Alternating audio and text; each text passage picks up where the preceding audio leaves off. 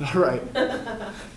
So part of what we have to think about here is, if Hunter is right, then here's how culture changes. And if we look at Scripture, here's what God is doing in Scripture through his people.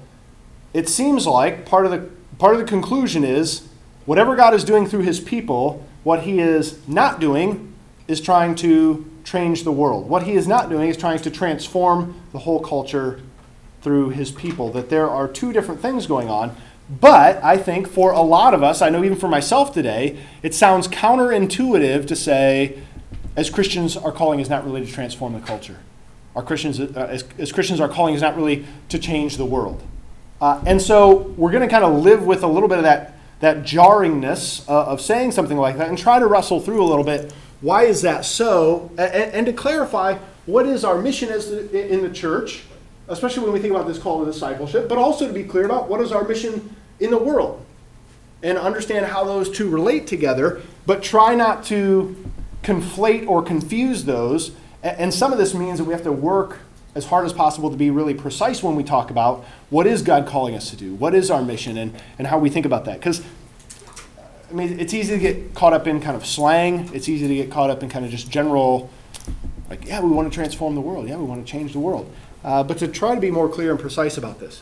Now, before we launch into a discussion of what Nugent says today, I think we might as well just get some of these negatives on the table right now. Because a lot of people, when you talk about the people of God, or one thing that's going to factor strongly in Nugent's answer, is that part of the call of the church is actually to be the church. That the church actually has this central calling in God's plan, and that we have to recognize that and affirm that if we're going to understand how we're supposed to engage the broader culture and understand God's calling on our own lives individually. But if you start talking about the church for very long, I think what you'll find is that a lot of people dislike the church, or that at the very least church has negative connotations. So let's just list some of these things so we can clear the air about what we're talking about. So that we won't be like, well, the church, but I got some questions about this, right? Why do people dislike the church? Judgy. Okay. Church is judgy. Judgmental. Okay. Especially against LGBTQ issues. Okay. Unloving. Strict. The Crusades. Jeez, give someone else a chance.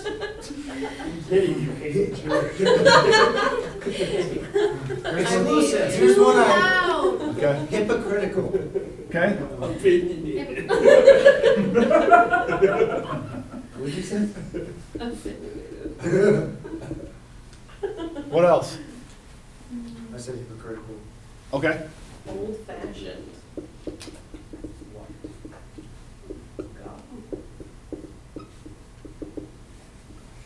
Yeah, that's what I said. What else? Institution. You said what? I said what? I said white. Okay.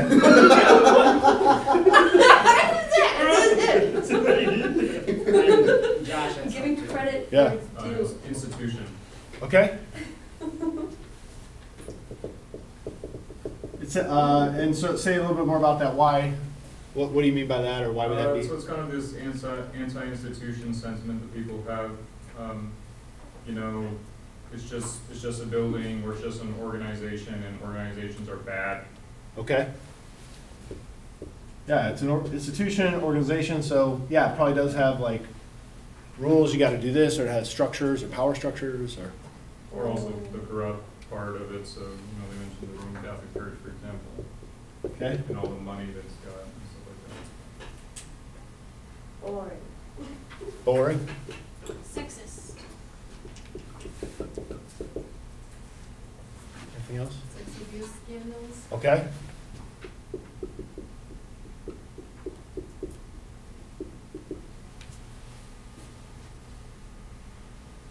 All right. Anything else? This is a little bit different question. I guess same kind of thing, both of these. Anything else in terms of why does church have a negative connotation? Why people hear that and have a negative reaction? Cultish? What's that? I was thinking it. Cultish? Cultish. Is that the right word? Yeah. In fact, I was watching a one of the episodes of Explained the other night on Netflix, and there was one on cults, and one, at least in the video, one person's definition of a religion was a cult plus time. Right? So it's like, usually we hear a cult as like a negative thing, but like if it lasts long enough, then it's a religion. But then it went on to give some other very confused definitions. So at the end, it didn't satisfy my explanation. I did not feel it was explained. Like you didn't do your job. Because by the end, they had confused us so much that it was kind of, it was almost like anything that's not socially acceptable is a cult. And it's like, well, okay, but that doesn't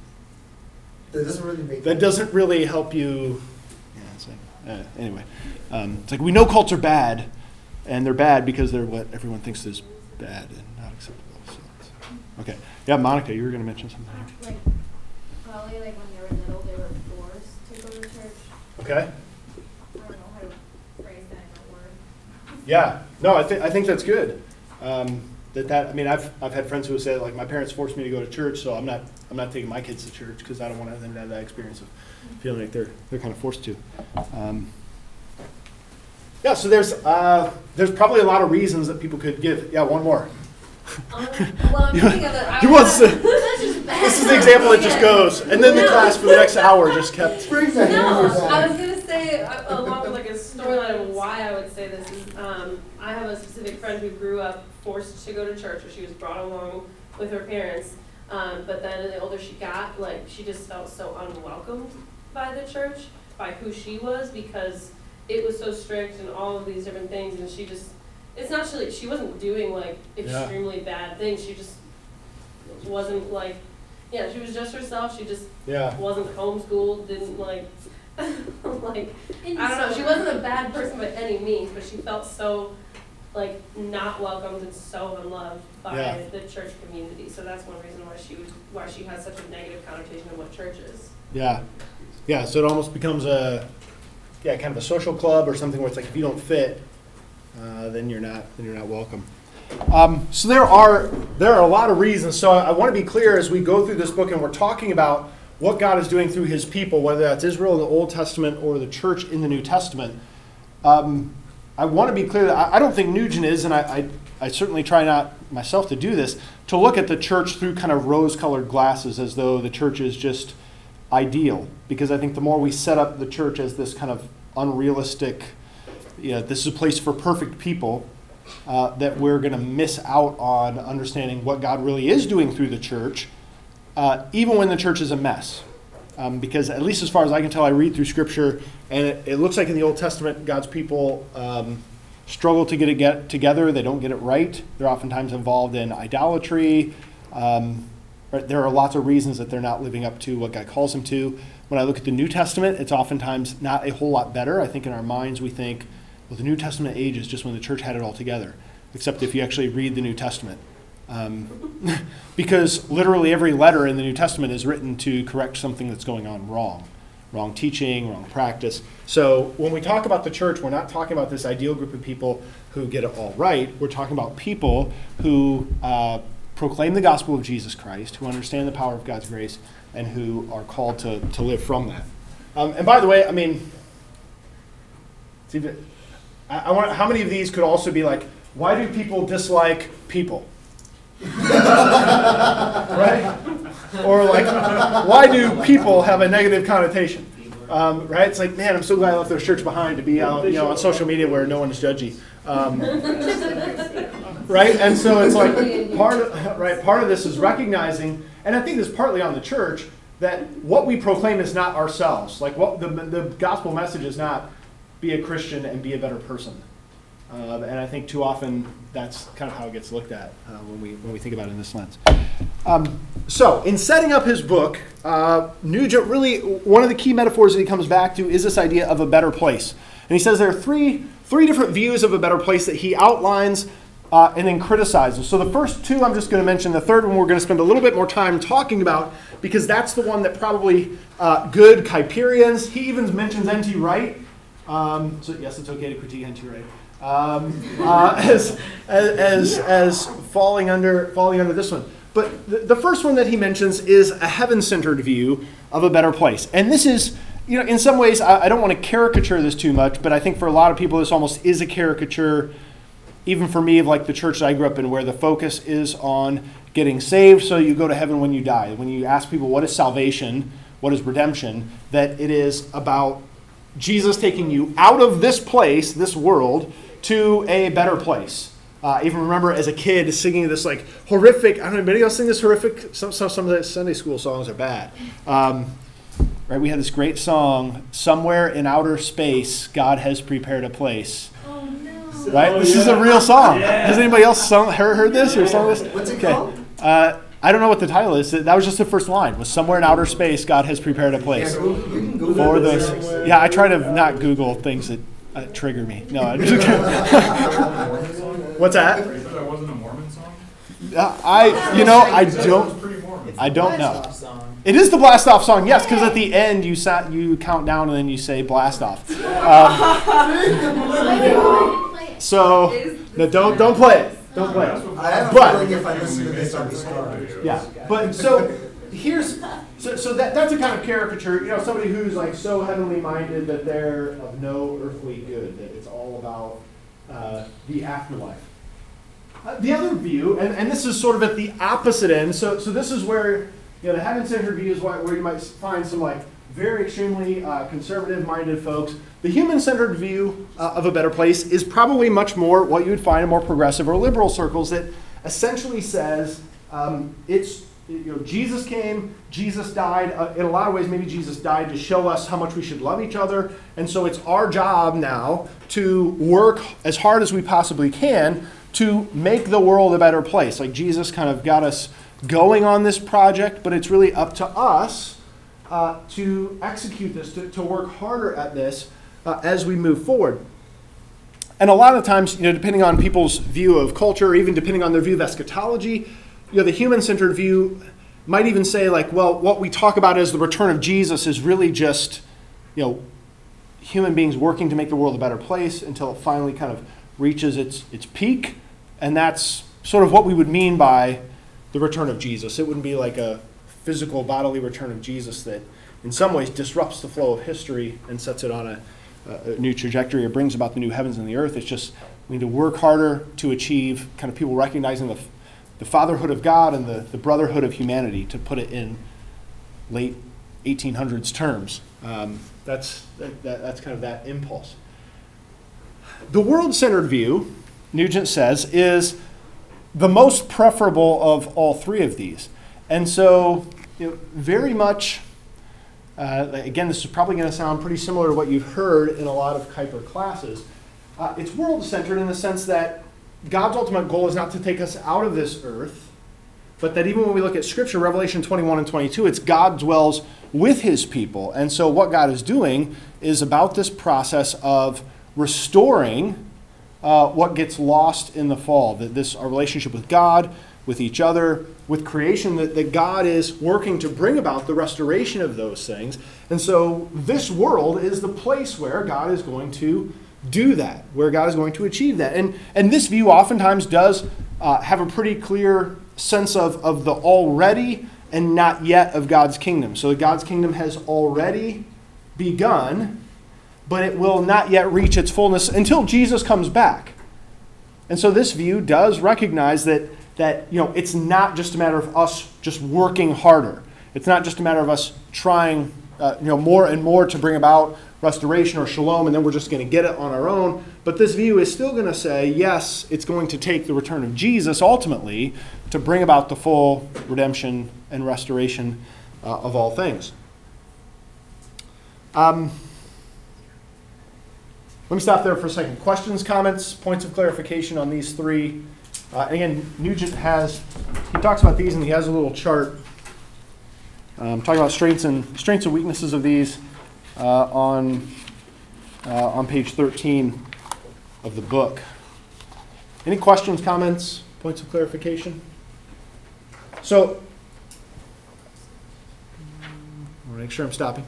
So let me give you an example of what I would say is I think it's world-centered. I don't think this is human-centered, but I think it's world-centered. Maybe I guess if you diagram these on a spectrum, maybe it shades more toward the human-centered perspective.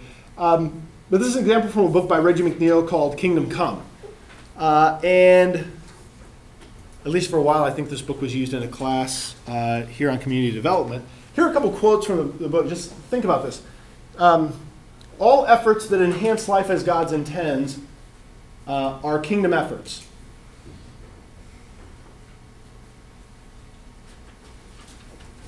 People who do good by enhancing life contribute to the kingdom enterprise, even if they're unaware of it. The truth that advancing the kingdom is God's primary activity on earth carries enormous implications for the church.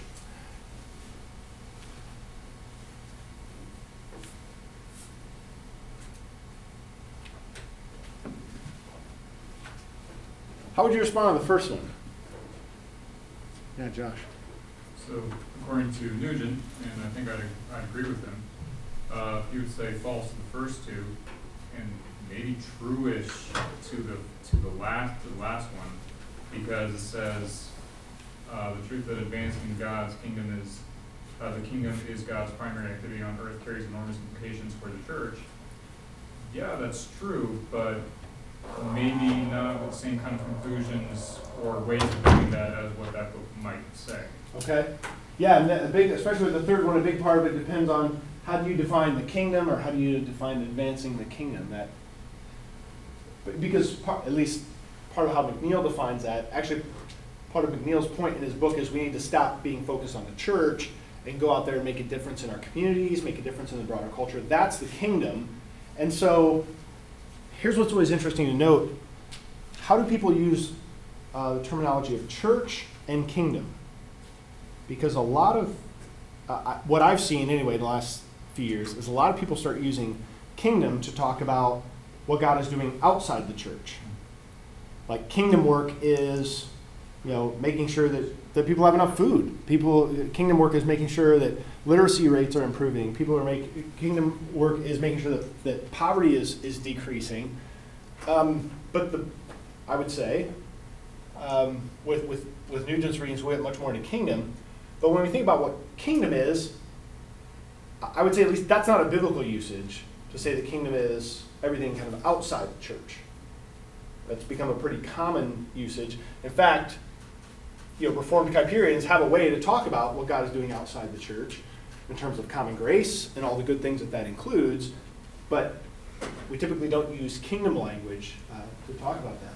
How about the first one? Josh, you spoke to this a little bit. I'd like to hear from a couple other folks.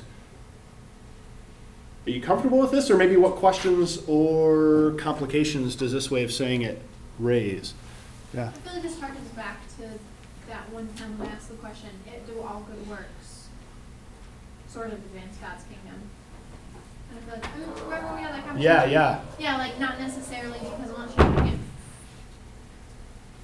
for God's purpose, because you can do good efforts to enhance life like God intended, like feeding the poor and feeding the sick and feeding the hungry, that aren't necessarily advancing the purpose or kingdom of God. Yeah. Yeah, that there's this shift where I think almost the way I would look at the first one is it's okay to say that that's good work. Yeah. And even work that Christians should be doing, but I'm not sure that classifying it as kingdom work I'm not sure if that brings greater clarity or that it helps us understand sort of all the complexity of life, especially with the second one. This one I think is even maybe potentially the most controversial. Anybody who does good by enhancing life. That's a really general way of phrasing it. Mm-hmm. And so part of the point, I think if you follow this to its conclusion, McNeil might say enhancing life, that probably on the whole, people outside the church are doing more kingdom work than people inside the church. Maybe. Right? Depending on how you define enhancing life. If you think about what the medical community does to enhance life, you can see why somebody might scratch their head and say, well, why would I be a pastor when I could be a doctor? I could both enhance life and probably make more money. Well, there are a few examples. Creflo Dollar, Joel Osteen, Kanye West. No, I'm just kidding.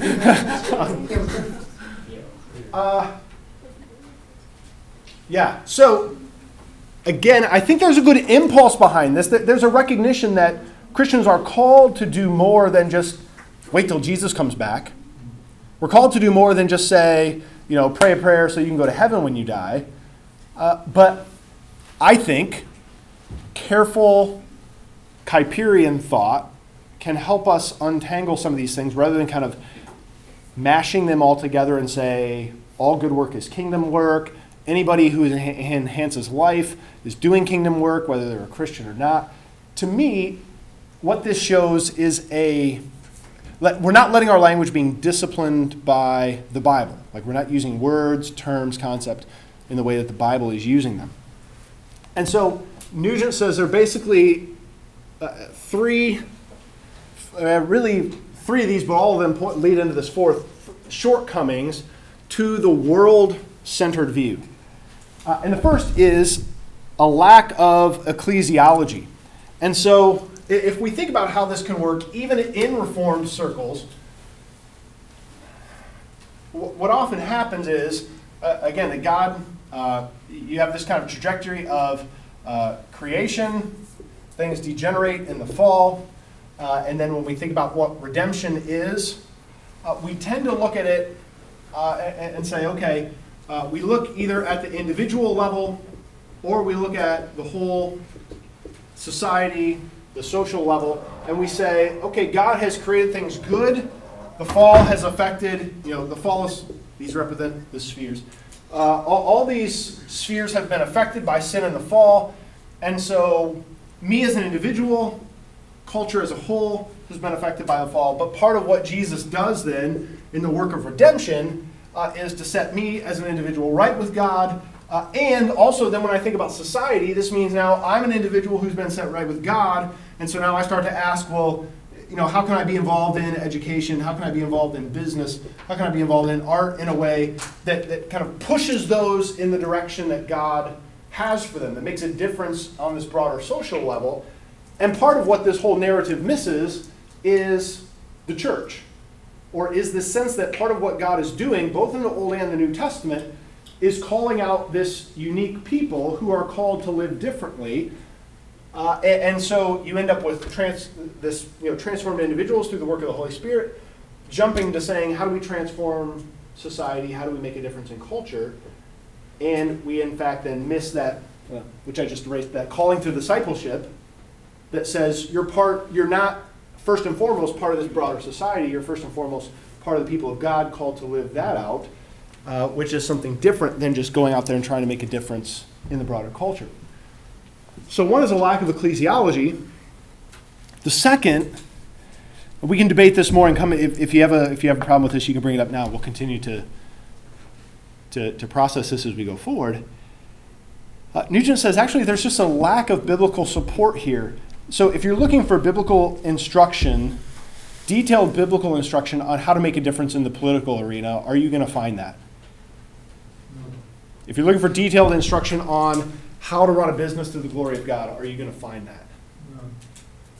If you're looking for detail, right? If you're like business leadership, people want to, yes, no, and so, right, or for that matter, direct instructions on how to run a Christian nonprofit in order to benefit the whole culture. Not really.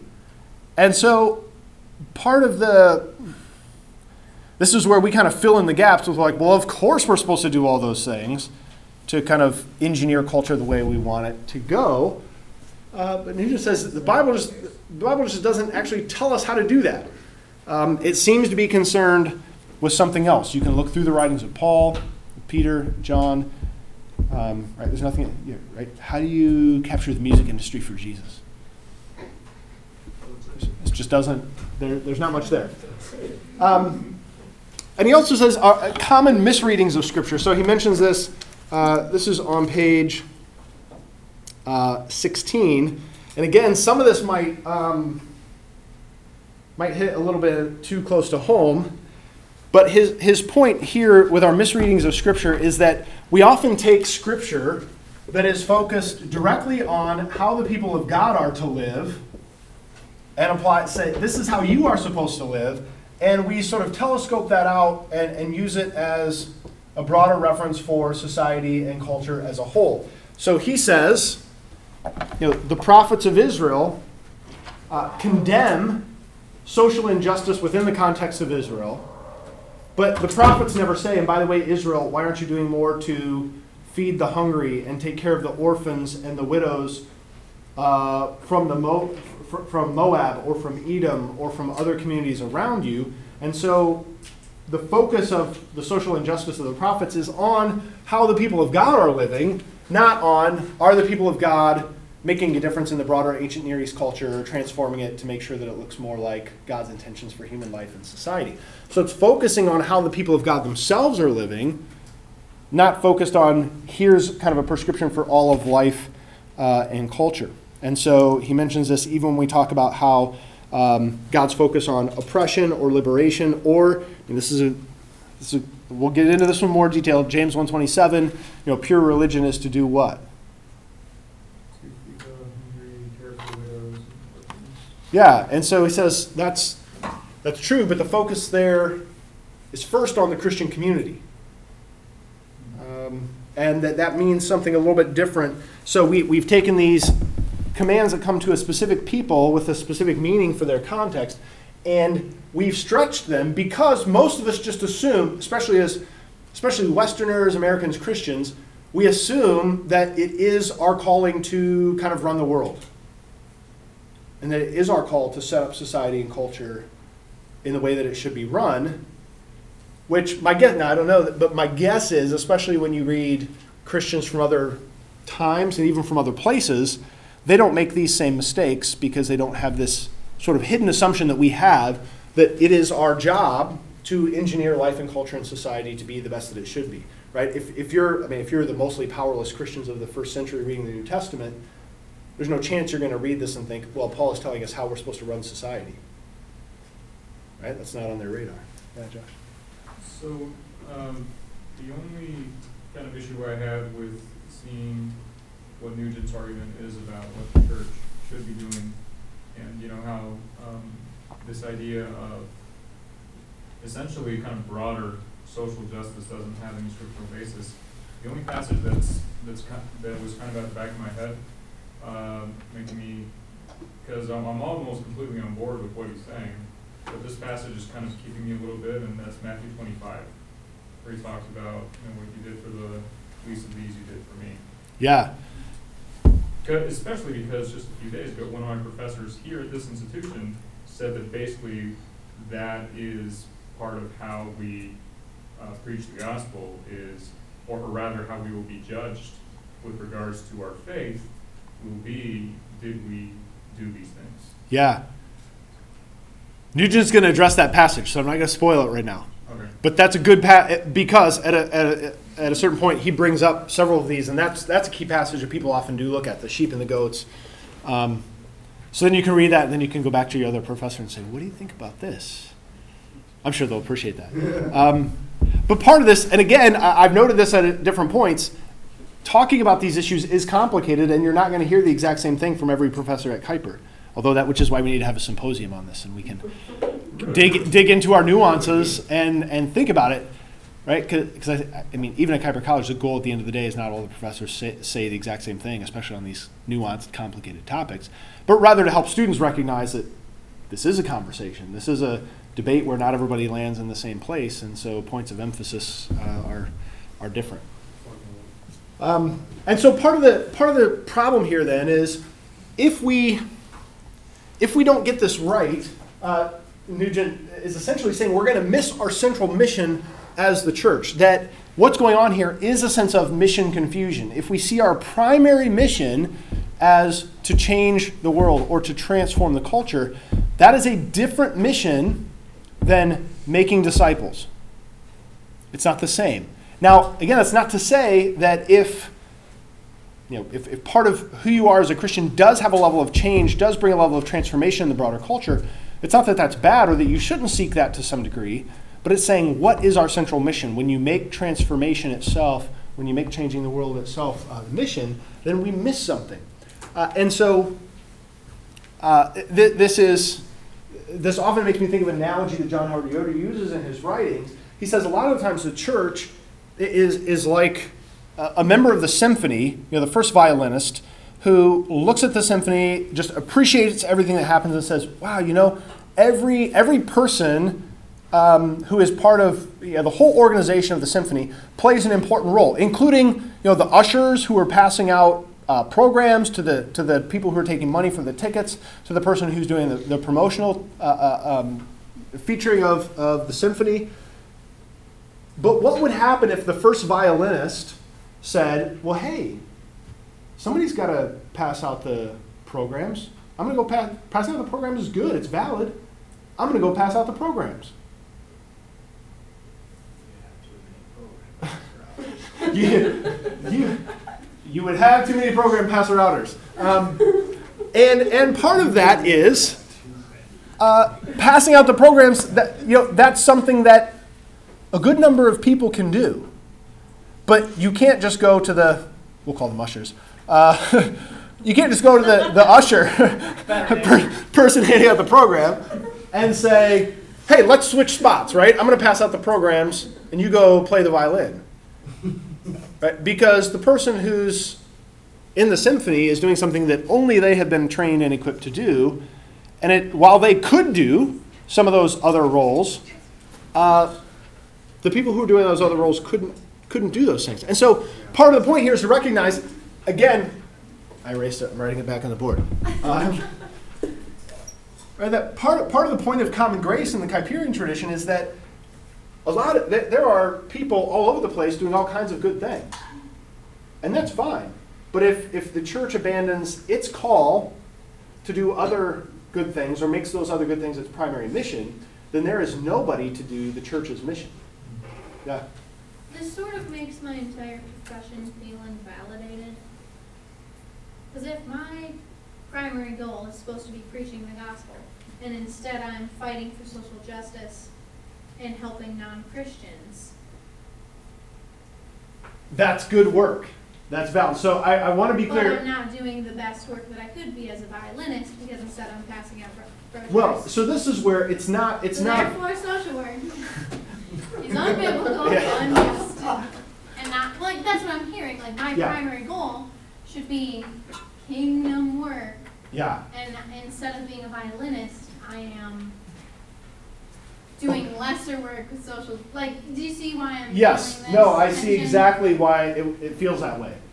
So here's I want to go back to something I said a couple class periods ago. Here's part of why it's not what I want to say. So you Yes, keep that's pushing. just how it. Keep pushing back against that. Derek's offended. Can you handle this? Somewhere in outer space, Derek. Because here's why. So when I say primary calling, by primary calling, I don't mean your full-time job or your vocation. So I think all of us, regardless of what our jobs are, whether you are a pastor or a social worker or you're working at a factory or somebody who is a landscaper, the primary call for everyone is this life of discipleship. And so that is something that and I think the reason I have to work against this is because I think we so often assume well, if somebody is a pastor or they're on staff at a nonprofit, then that's just their job. Then they're doing that. And I would say, having been familiar with churches, is not necessarily. Right? There are church structures that are set up in a way that you can have people where what they're doing is not actually making disciples.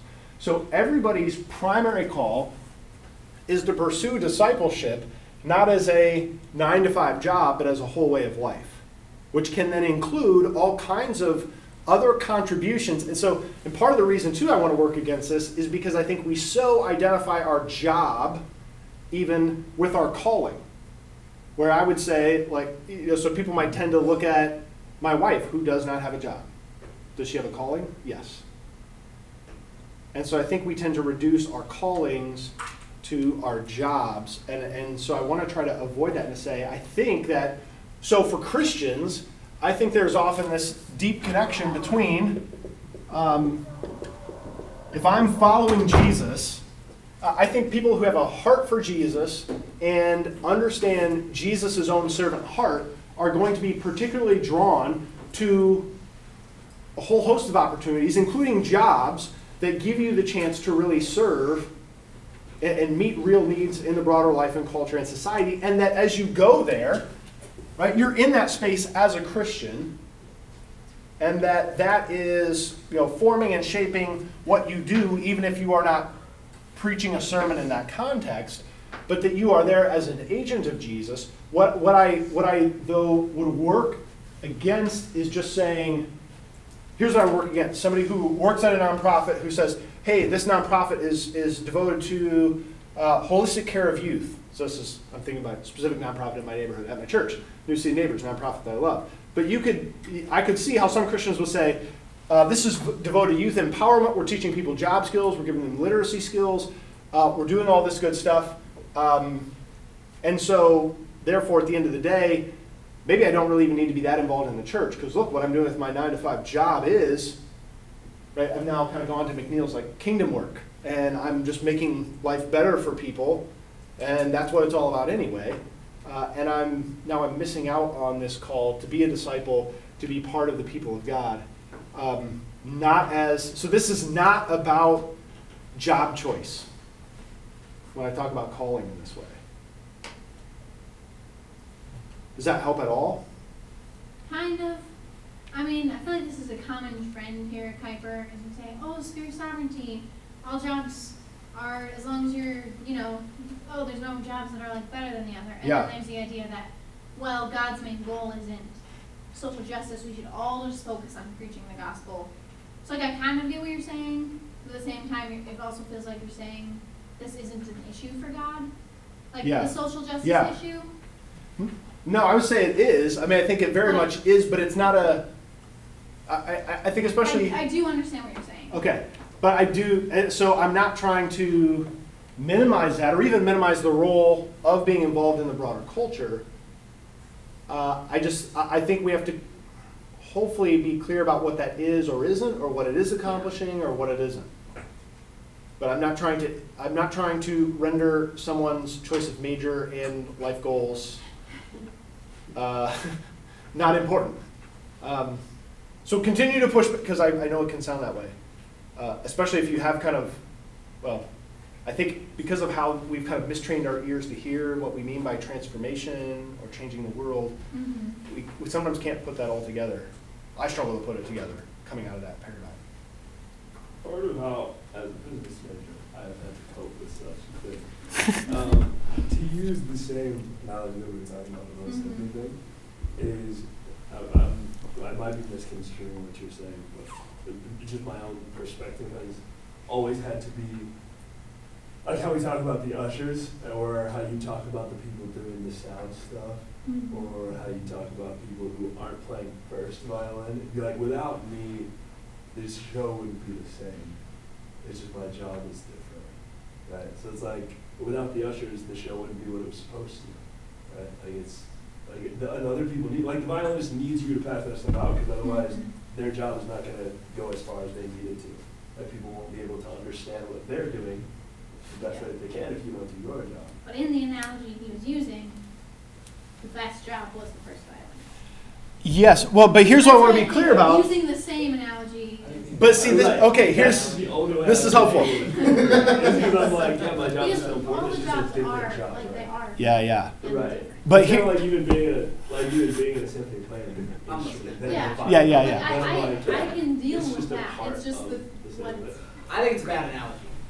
here's what helps me clarify this. The point is not if you're a ministry leadership major, you're in the symphony, and if you're a business or social work major, you're the usher. That's what it feels like. The point is okay, so then that, because the point, this is not about, the point is this is a church and world distinction. If you're in the symphony, you are part of the Church of Jesus Christ. You are a disciple of Jesus Christ. And all those other plebs are handing out. Right. And that when you think about what is it that supports it, I mean, that's part of why, and again, we'll get there, it's like, part of God's sovereignty is that He's got all kinds of people doing all kinds of things to support all kinds of things in creation.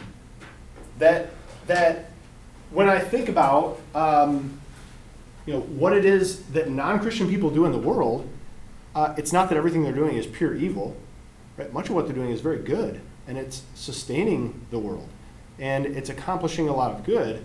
But the point is, as part of the church, we have a job as the church, not as ministry leadership or not as pastors, but we have a job as the church that if we're not pursuing our number one calling, which is to be the church, to let following Jesus affect every aspect of our lives, including our jobs, then we're missing something here. So that's what's helpful to me is this analogy is not ministry people, or when I use the term church, I'm not talking about like people on staff at the church.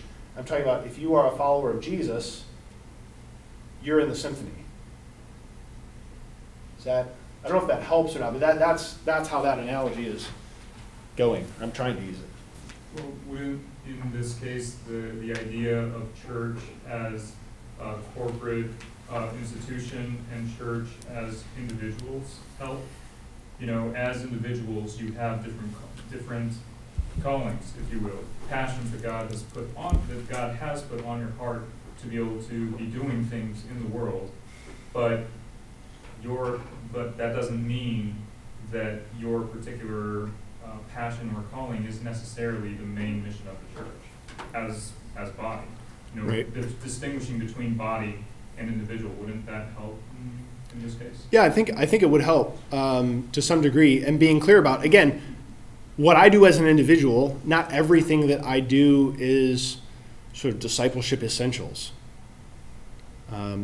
Right, that there's a lot of things we do in terms of our recreation, the way we spend our time, that hopefully is informed to some degree by our Christian faith, but is not necessarily substantially different than my non-Christian neighbor. And so that's, I think, maybe where we're getting off track a little bit. And so emphasizing church as body and even ourselves as individuals. Even for that, though, I want to be clear that for individuals, our number one calling is to be a disciple of Jesus Christ. And that then flows through everything else that we do, and how that works itself out in us. So when Nugent then talked about his central thesis, I want to mention these two things, and you got a couple quotes there. The two fundamental truths that he's working from, this is on page 19. He says the first truth is this: Jesus has already made a better place in this world. So this is Jesus makes a better place in the world, and the role of God's people is to, when we think about what is our calling in the world, it's to embrace, display, and proclaim what God has done. This embrace, display, and proclaim the better place that Jesus has already made. And so part of what's the point of emphasis here is that there's this calling that God has given to us as a people to embrace God's kingdom, display God's kingdom, and proclaim God's kingdom. And that's something that we do not just as individuals, but in our way of life together. And because we're saying it's not a better place that we're achieving through our human effort, but it's a better place that we are living from the victory of Jesus, that it has a very different feel than us rolling up our sleeves and trying to work harder, trying to achieve something on our own, but rather living from what Jesus has done.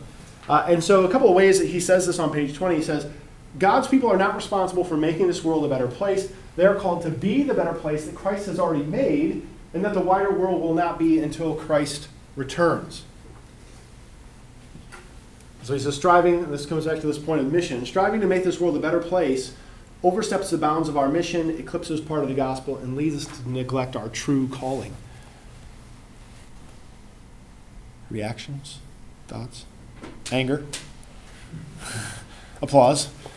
And so again, parsing out what this means, we're gonna keep moving forward in the book to see what this means, but the tendency is to, if he's right here, the point is we often try to accomplish something that is not actually our task to achieve. Now, one of the things that Nugent does So we can do this in 8 minutes. He says, because I think one of the common responses is, well, if we don't take ownership of this, if we don't make the world a better place, well, then who is? Right? If Christians don't step into this, then what's going to happen? And his point here is that one way to understand this is through the biblical language of the powers and principalities. And he goes through the biblical text here, so I'm not going to expound those in detail. But his point here is that when we think about what the powers are, that they are institutions and cultural structures that God sets up to have a role of influence in the culture and society, influence and power. And so it actually, when you look at what he says there, it sounds a lot like what Hunter says about how to change the world. Complex networks of elite people, strategic places with abundant resources. That when you think about what God has done, that God has set different structures in place, I think from the language of Kuyperian perspective, we'd even say spheres, to perform a certain function. And it's actually these powers that have the ability and responsibility to make the world a relatively better place. And I would say that one way to understand this is I actually think we need a category other than just creation, fall, and redemption to think about the role of the powers in God's creation and in redemption. So that if I would argue that if we look at Scripture, there's a sense in which it's only after the fall that God institutes especially a certain kind of political authority, a political authority that has appeal to force. That before the fall, this was not a reality for human life. But that God, after the fall, institutes this as a power to limit the effects of chaos and sin. That, when you think about how a culture works and functions, that part of this is because there's a governmental authority that has the power of the sword. Now, they can use that well, or they can use that badly. They can abuse that power, and oftentimes we, in fact, do see that. But I would contend that oftentimes what you see is that even with a pretty bad political authority in power, that is still better than just chaos in a culture and society, where there's just a complete vacuum of power. One of the most recent examples of that, I think, was the Iraq War, when the political structures that be were sort of totally abolished, and then you had several years of just almost complete chaos because of the power vacuum there. And so what you see here is, I think, that what God is doing is setting up forces, structures, powers that actually have this effect of preservation. And that a key part of what they're called to do is to make the world a relatively better place, to preserve life and culture and society. But I think the problem comes then when Christians think about these different spheres as something that then get put in the service of redemption. What happens when Christians say we are going to bring about redemption through the use of political authority? Does that sound like a good plan? No. No, it doesn't. Although, if you want to think about how do you actually change the world, that's one option. If that's your main paradigm, I'm not saying it's good. I'm not saying like go be Constantine or something of that nature. But I'm saying if you say, well, our ultimate goal is to change culture, how do you change culture? Well, actually, one pretty significant way to do that is through political authority. And so if you have just creation, fall, redemption as your only paradigm, if you don't have this category of preservation, you oftentimes get Christians going into these powers and trying to manipulate them, trying to use them to bring about something of redemption, rather than recognizing, no, God has put these powers in place. Their call is not to redeem the world. And they are not living from the better place Jesus made. Rather, they are keeping society relatively better than it would be if they weren't there. And so, because of that, just to note on page 44, I think there's a close connection here between what Kuyperians call spheres and what Nugent is talking about with this biblical language of powers.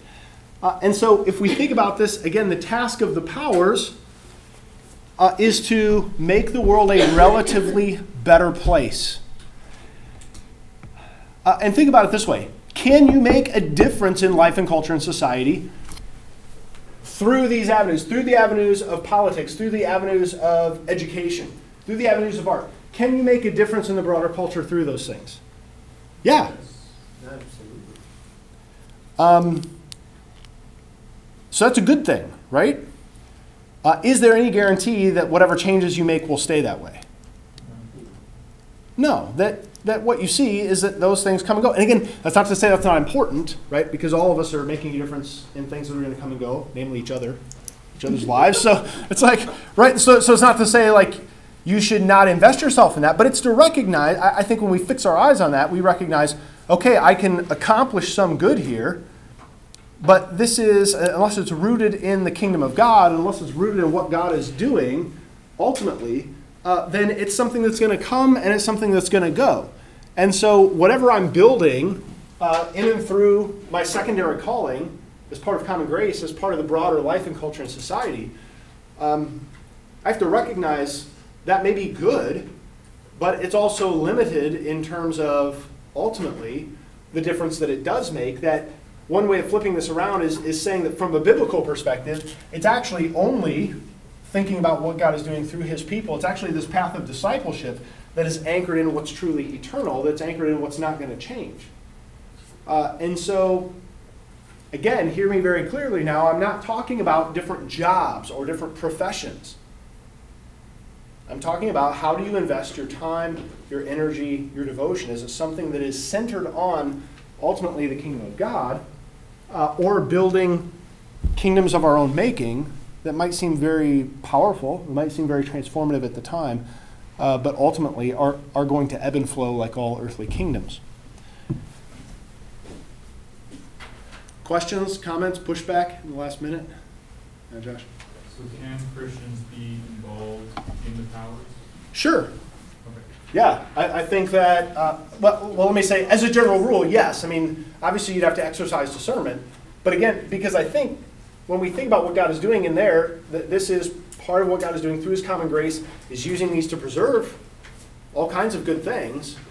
But again, that task of preservation is not the same thing as this embracing, displaying, and proclaiming the kingdom of God. Yeah. So the issue is more conflating what the powers do with what the mission of the church is. Yeah. All right, we'll stop there. We'll pick up on Thursday, dig into the next section.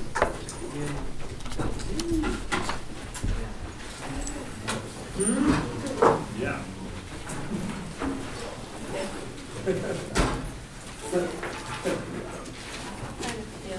Yeah.